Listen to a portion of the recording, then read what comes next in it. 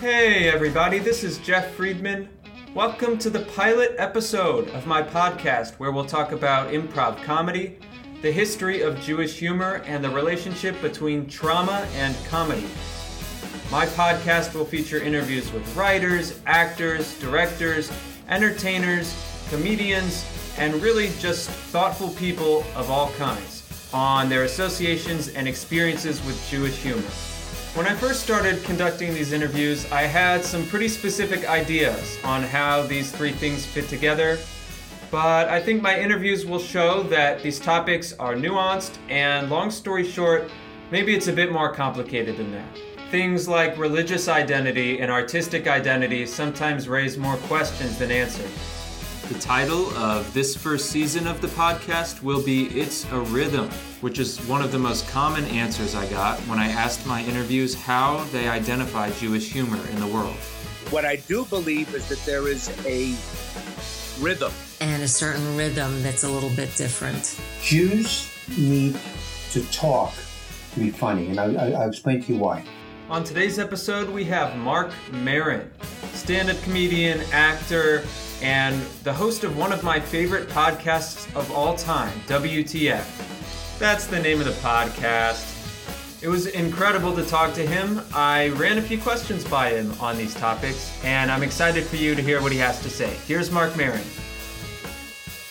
My project is, on sort of Jewish humor's history a little bit, and I'm trying, I take classes at Upright Citizens Brigade, and I'm trying to look and see, does Jewish humor have a history of sort of an improvisational style? Is it more of an observational style? Is it not any of these things at all, and maybe I'm just trying to force something onto it? I'm wondering if, first of all, if you have a definition for Jewish humor, or is it something you just kind of know when you see or when you hear it? I don't know. It seems like most of the humor I grew up with, when you track it down, is usually Jews. I don't know if it's necessarily Jewish humor, but it seems like the Jewish influence creatively in show business is pretty vast and goes back a long time. I mean, I can't say it's exclusively Jewish, but I tend to think there's some sort of rhythm to it and some sort of style to it. And who are some of the comedians that you were looking up to when you were younger? I mean, were you looking up to comedians specifically before you got into it? Sure. When I was a kid, I liked comedians a lot. I mean, I used to like Buddy Hackett, Don Rickles, Jackie Vernon. I don't know if he's Jewish. And then more modern guys, Richard Pryor, Woody Allen, Carlin. They weren't, a couple of them were Jewish, but Richard Lewis. Who else was it? But I mean, I always liked watching comics. Rodney Dangerfield when I was younger. But most of them were Jewish from my recollection. The guys that I resonated with. So do they stay with you now? Do you feel like you have a relationship to those comedians and just to Judaism through your comedy? I don't know if I necessarily have a relationship with Judaism as much as I'm culturally Jewish, and I always from a very young age I gravitated towards this sort of New York Jewish comedy rhythm, and I still like those guys, but I like other guys too. But I think in terms of influence and watching them when I was a kid, I really got a kick out of specifically Jewish comics, and I also liked knowing they were Jewish. And when you say you gravitated toward those traditions, I've been curious if you see yourself as kind of seeking out and finding comedy, or if in general you kind of see it more as comedy finding you, or is that just an oversimplification either way? I don't know. From a fairly young age, I was I was interested in the role of the comic. I don't know that I saw it as a business, but I thought that there was something about, I think when I look back on it, that they seemed to be able to put things into an understandable presentation, that they seemed to have a handle on things, and that, you know, there was a lot of relief involved in watching comedy, and you know, and seeing how people framed philosophical ideas or observational ideas in that way seemed to, you know, bring me a lot of you know, happiness, but also relief. So I thought it was a fairly honorable way to and noble way to kind of understand the world, you know, and also share your perception. You know, you were able to share your point of view as long as it was funny. So I think that resonated with me. Do you ever do improv, Mark? Like in the sense of just, you know, actually with four chairs on a stage in front of an audience? I've been in improv situations. I improvise a lot when I do stand up with my environment and with audience input sometimes. And I've done some improv with people. I don't know the rules of it. I've never sort of, you know, worked it as a discipline in a group environment or honed those type of skills, but, you know, I'm pretty quick on my feet, and most of the way I generate material is through improvising through ideas. I was listening to your interview with Anna Faris the other day, and, you know, you had that little kind of riff where the two of you were pretending you were on a morning talk show on the radio. I mean, to me, that's an improv scene. And I'm curious, you know, how, if at all, that change, you know, bits like that change an interview for you. Well, that interview was, you know, an outlier in general because she, you know, had, as a public personality, chooses to, you know, not be forthcoming and figures out a lot of different ways to deflect, you know, through charm and goofiness and, you know, whatever else. So, you know, I was just going with the flow to see, you know, if at some point she would relent and, you know, be present in a way that was conversational. And so that might have happened for a few minutes at the end, but it was, you know, it was a difficult situation. So it changed that interview, but in my mind, I knew that this will at least be funny, and I can sort of go toe-to-toe to her comedically with these kind of games. But, you know, in that way, it made it a good interview. I was conscious that I probably was not going to get the type of interview I'm used to doing out of this person. So if she's just going to fuck around, I guess I'll fuck around too. What would you say, you know, if you were thinking about the style of your stand-up? You know, I interviewed your friend Sam Lipsyte for my project as well, and he kind of thought you might be more in a category of Richard Pryor, who I still don't know much about. But do you see yourself as having an observational style in the way that, you know, I might, when I'm researching Jewish humor, I might find an example, you know, of Jerry Seinfeld? Do you see yourself having a relationship to that, or is it different? No, I don't think I'm fundamentally that. I think I'm different. That, you know, Richard Pryor was observational, but, you know, Jerry Seinfeld does not activate a sort of personal point of view, really. So, you know, that type of style where everything is looking outside of yourself with a certain kind of organization of observations with no real self-reflection involved other than a tone. That's not really what I do. And that's not what Pryor did. You know, Pryor was able to, you know, do characters and, you know, from his past and sort of set stages with several different characters. He was able to sort of move through long-form comedic bits, you know, doing characters or doing white people and black people, you know, in various interactions.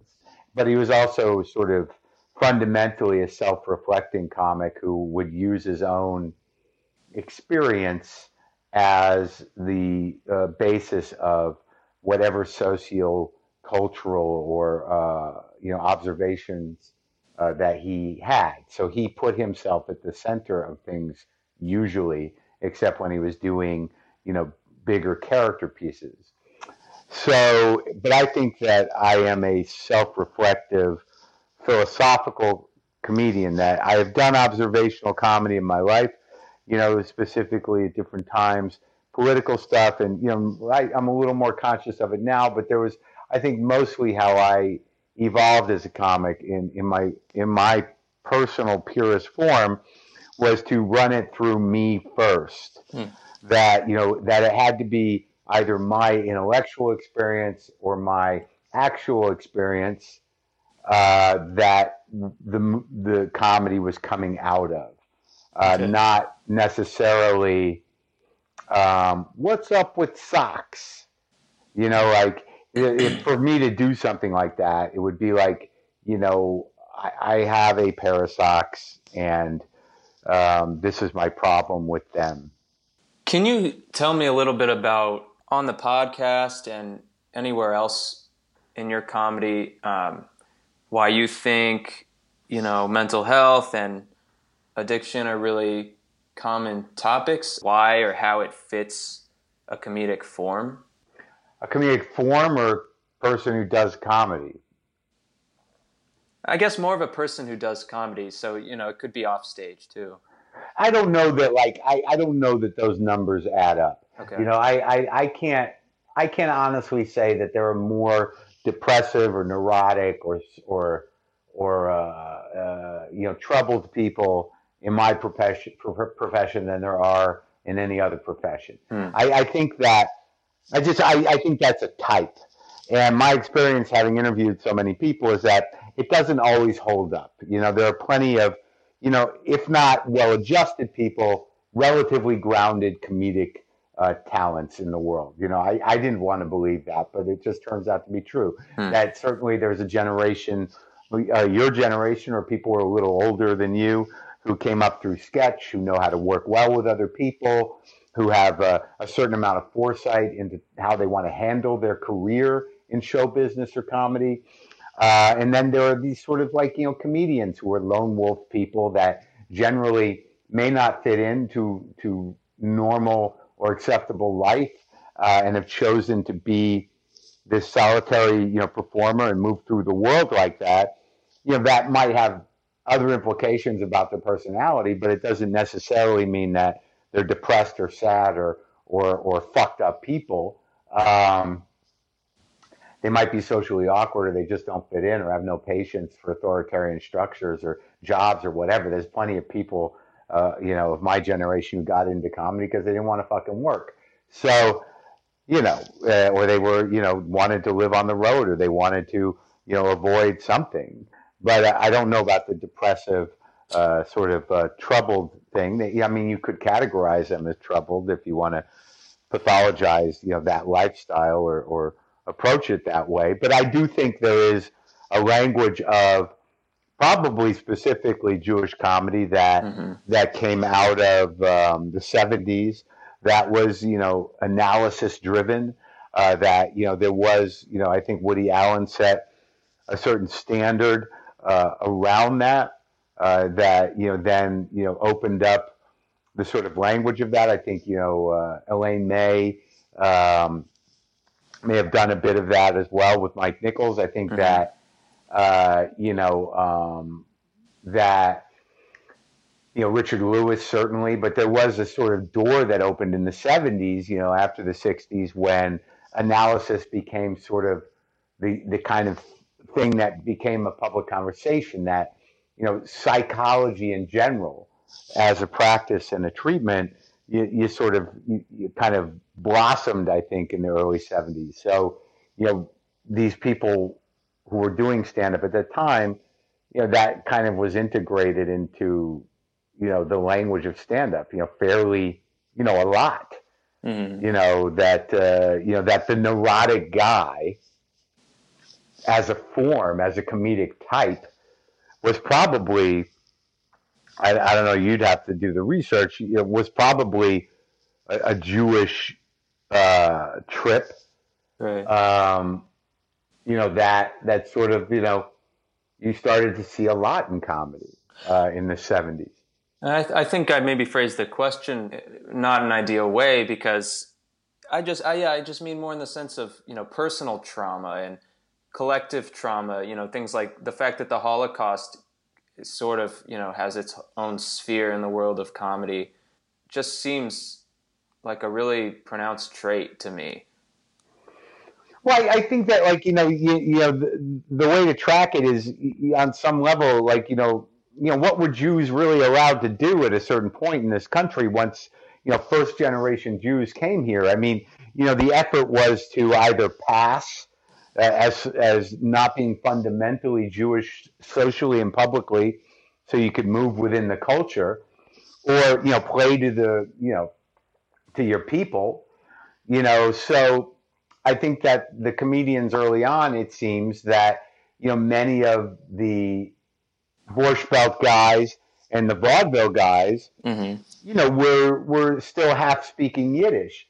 I mean, not so much in vaudeville, but certainly, they were playing to Jews, guys like Myron Cohen, some of the first sort of monologists of that time. So it was really, whether the Holocaust or whatever, I don't know that they were, I don't know when people thought it was okay to make jokes about the Holocaust. I mean, it was something, around, Mel Brooks and, Hogan's Heroes, and, something started to happen. But when Nazis became funny, I don't know who did that initially. But I think that, Jews that, escaped World War II or even came to this country earlier on, I don't know that every opportunity was open to them. So, Jewish entertainers in Yiddish theater and vaudeville, was a place where, Jews could, be Jews. And, a lot of the audience was Jewish. And then I think they eventually learned how to entertain on a broader level. But it was really an effort, for Jews to fit in, And I think that the Jew in the community, like, when you're playing to that, when Jews have their own comedy, there's something about that, because blacks had their own comedy, and, these worlds were sort of separate until they became sort of mainstream. And some of those people who came out of vaudeville or the Borscht Belt side, started finding their way into television. But I don't know why, essentially so many of them were Jews, but I do know it had something to do with, there were Jewish boxers too at a certain point. There was a survival element to it, And another question I want to try to raise with my project is, if, in terms of touching on a subject like the Holocaust, if there are certain lines to be drawn, do you have to be Jewish to make a joke about the Holocaust? No, you don't have to be Jewish. You can make a joke about whatever you want, whoever you are, whatever you come from. I mean, you're just going to have to, bear the brunt of the reaction to that joke, but we're afforded a certain freedom to do that. I mean, to make a joke about the Holocaust, and make it funny, it seems that Jews have a certain, the market cornered on that to a degree, but we're certainly far enough from the Holocaust to where, that generation of survivors. But I mean, I think that even within the Holocaust, if you read books, like if you read, Auschwitz by Primo Levi, or you read some of these other things, that, some part of this, the gallows humor of, being in a camp or making it out of a camp was, an element to survival, to sort of, kind of, temper the terror and fear and reality of living, through that or just post that. And I think that's a way of taking ownership of the thing to a certain degree, and also making sure that it's not, forgotten. I think that Jews can be a little glib about Hitler after a certain degree, to a certain point, which I am as well, and I think we have license to do that. But certainly in the climate we live in now, where these kind of things become tangible again with actively anti-Semitic and racist factions within our own government, it sort of takes on a new light. But yeah, I mean, I think it's part of the Jewish survival mode to sort of, kind of demystify and humanize and create dialogue around the exclusion that Jews have experienced, historically. I think it's a way in. In terms of the different forms that your comedy takes, in the sense of, I laugh a lot when I listen to the podcast, and I laugh at your stand-up and TV. Do you think the line is generally in the same place when you're dealing in those different mediums? Well, I mean, no. I mean, because, the podcast, I'm not beholden to a live audience. I'm in conversation. Even if I'm not conversation, I'm not even beholden to being funny per se, So, and, when you do television, the line is there's your personal line, but there's also the line that, there's a context and rules to, what you can and can't say. And, you're beholden to, censors, but you're also beholden to, what the show you're on is willing to do. When you do a special, you usually have the freedom to do whatever you want, but ultimately, you're performing for a live audience and you want to do well. So, whatever risk you're going to take, from your experience and craft, if you're going to cross lines, you should be able to do it successfully. So, there's a difference in terms of the medium and context of, what defines those lines. But when you're just doing pure stand-up, I mean, you can cross all the lines you want, but it's still better if people laugh. I mean, that's the challenge of crossing the line. I mean, is it funny? Are you making it funny? Is it supposed to be funny in a way that's shocking and, not necessarily getting laughs? I mean, these are all stylistic decisions when you have the full freedom of just being on a stage that you control. In lines when I'm in conversation with other people are, I'm generally respectful of the other person, and I'm not setting out to shock anybody or sandbag anybody, but I can certainly say things on the podcast in a non-comedic way because I'm not beholden to any rules. But, generally when you're doing stand-up on a television show, you're going to be following the rules of that show or that network. And if you're doing stand-up on your own special, you can kind of do whatever the fuck you want. But, again, it's your professionalism and your craft is going to dictate whether you cross those lines successfully. Most of us have crossed lines to, and it's failed, or it's offended, or it's caused problems. I mean, I have. Most comics sort of worth their, salt, who have been around a while, who are willing to take risks, have failed at those risks. But that's how you figure out, what your territory is on stage, how you own that as a performer, And speaking of, professionalism and not always feeling the need to be funny on the podcast, I mean, I sort of think, you cross into the lines of therapy at some point, which I know, I interviewed Brendan too, and he was like, well, Mark doesn't say that because, he knows therapy, and therapy's different from that. And, I know therapy, I know it's different, not just for the person sitting there, but for everybody listening too. Well, but I think that's like, therapy, is a specific thing. And, the reason that I'm adverse to characterizing it like that is that, who dictates what people should and shouldn't talk about? And why, is somebody talking about their personal challenges and issues, categorized as, therapy? I don't know why, who puts that? If what I said is true, that, therapy became popularized and sort of ingrained in the cultural fabric in the 70s, that what were people just not talking about these things, or were they talking about it, privately with their friends? So like, I'd rather characterize it as, intimate conversation about, real, personal challenges that people have, or things that, are now called issues, in a candid way. And, obviously that experience will be, quote unquote, therapeutic to people listening, because it makes them feel less alone, or it makes them feel, like the people that they respect and admire have the same challenges they do. Yeah. But is that therapeutic, or is that just, fucking, what people are supposed to do? I mean, we're pretty much equipped to sit. I see old Armenian guys all over this place sitting at tables, and they look like they're 90 years old, and there's 5 of them sitting around. What are they talking about? I doubt they're talking about their insecurities, but on some level they are. I mean, this is how people interact. We've become very sort of disconnected from, one-on-one intimate conversation, just sitting around talking about whatever. And if personal shit comes up, it comes up. That's what people do. So my problem is the sort of categorizing it. I think it trivializes, what human interaction is. Like if that's therapy, how are we supposed to behave?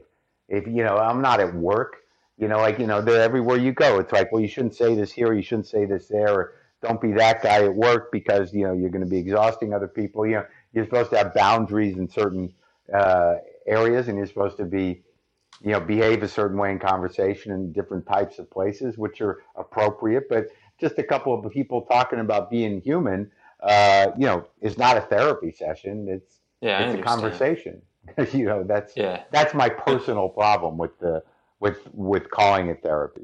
So maybe I'll say cathartic. Maybe that's a better word than therapeutic. But I want to, if it's okay, just take the chance to tell you that there was this moment, when I was just driving to my internship over the summer, and you said something along the lines of, you weren't ashamed to admit it. You're like, yeah, when things have gotten really bad, I tell myself, at least I could kill myself. Yeah. And I just burst into tears, so thank you. Yeah. Well, I mean, that's it's a way, but then I appreciate that. I'm glad to help out. But, the next part of that is when I say that it's the spiritual reprieve of the faithless, is that, how anybody, comforts themselves. I mean, it's not a great state of mind, but I think what that particular line does, because I've done that on stage a lot over, at another point in time. Okay. Like that's a bit I've worked out, that I've done in my stand-up, and I've thought about it a lot. What is that? That, if you're a sensitive, heady person and, the world weighs heavy on you, there is sort of this, self-pity is a tricky thing. And when you're, not where you want to be, or you don't think things are going to work out, or you don't, necessarily have a dialogue with God or whatever the hell else it is, that, that there's something relieving about the idea that, you could always not live anymore. It's dramatic. And it's, and you have a hand in that. It's a sort of dramatic thing that you do with your brain, but it is, relieving somehow for people that are not where they want to be yet, or or life is difficult. Yeah. And I like that joke because it sort of lets some fucking air out of it. It kind of blows off a little steam. That's a very specific, joke for a very specific type of mindset, and a lot of people have it, but not everybody does. You know what I mean? Yeah. Not everybody thinks that way. And I think it's cathartic because the last thing I want to do is admit that that's how I've been processing things. And the last thing I want to do is say it out loud, but you just say it out loud so comfortably. And I break into some sort of, mixture of tears of joy and pain, Right. But I think that's what good stand-up should do. And that's why I never really thought about it as a job or anything else, because like that experience, to be able to laugh and almost cry at something like that is a revelation. It's a mind blower, and it's I think that's good, and it's funny. I mean, that's a funny joke, really. But but it's also like, and I'm assuming that you are fundamentally not a suicidal person, but your brain finds relief in thinking about that. But you don't want to kill yourself. Right. Yeah, I mean, I think that joke would be different. People who are really suicidal are really suicidal. People who are just sort of anxious and uncomfortable and a little self-pitying, they're not really suicidal. So, that's a relief that you're not alone in finding relief in thinking that way. It's just, your brain's going to you want relief, you get relief. And if thinking about killing yourself gives you relief, so be it, as long as you're not really doing it. Right. Because sometimes it doesn't even feel like, I'm not where I want to be, or there's something I'm missing, from life. But it's just like, I have just felt sick for a couple months, and like, I'm just sick of it. And then like, maybe the only way to get out of it is to make these kinds of statements to yourself, I think. Suicidal ideations. Yeah. Because yeah. No, I know. But ultimately, my experience with them in my darkest times was, not so much that I wanted to kill myself. It was just really knowing that I could. That was enough to get me a little peace of mind. Yeah, right. Right. All right, thank you so much, Mark. I really appreciate your time and your thoughtfulness. And you think any of that's helpful? Yeah, it's all helpful. And happy belated birthday, too. Was it last week? Yes, 27th. That's it, everybody. Thanks so much for listening. I know it's not exactly the lightest stuff in the world, but I think it's really important to talk about. If you're interested in checking out more of Marc Maron's stuff, he's got a Netflix special called Thinky Pain that I find absolutely hilarious. He's also on the TV show Glow, which is currently shooting its new season. And like I said before, he's the host of WTF, which is probably my favorite podcast of all time. No two episodes will be alike, and that's sort of what I'm going for with this podcast. In this first season, my main goals are to show the range of interview types that I did, and to show each interviewee's unique associations and experiences with Jewish humor. Thanks again for listening. Thank you, Particles, for the amazing music, and talk to you next time, everybody.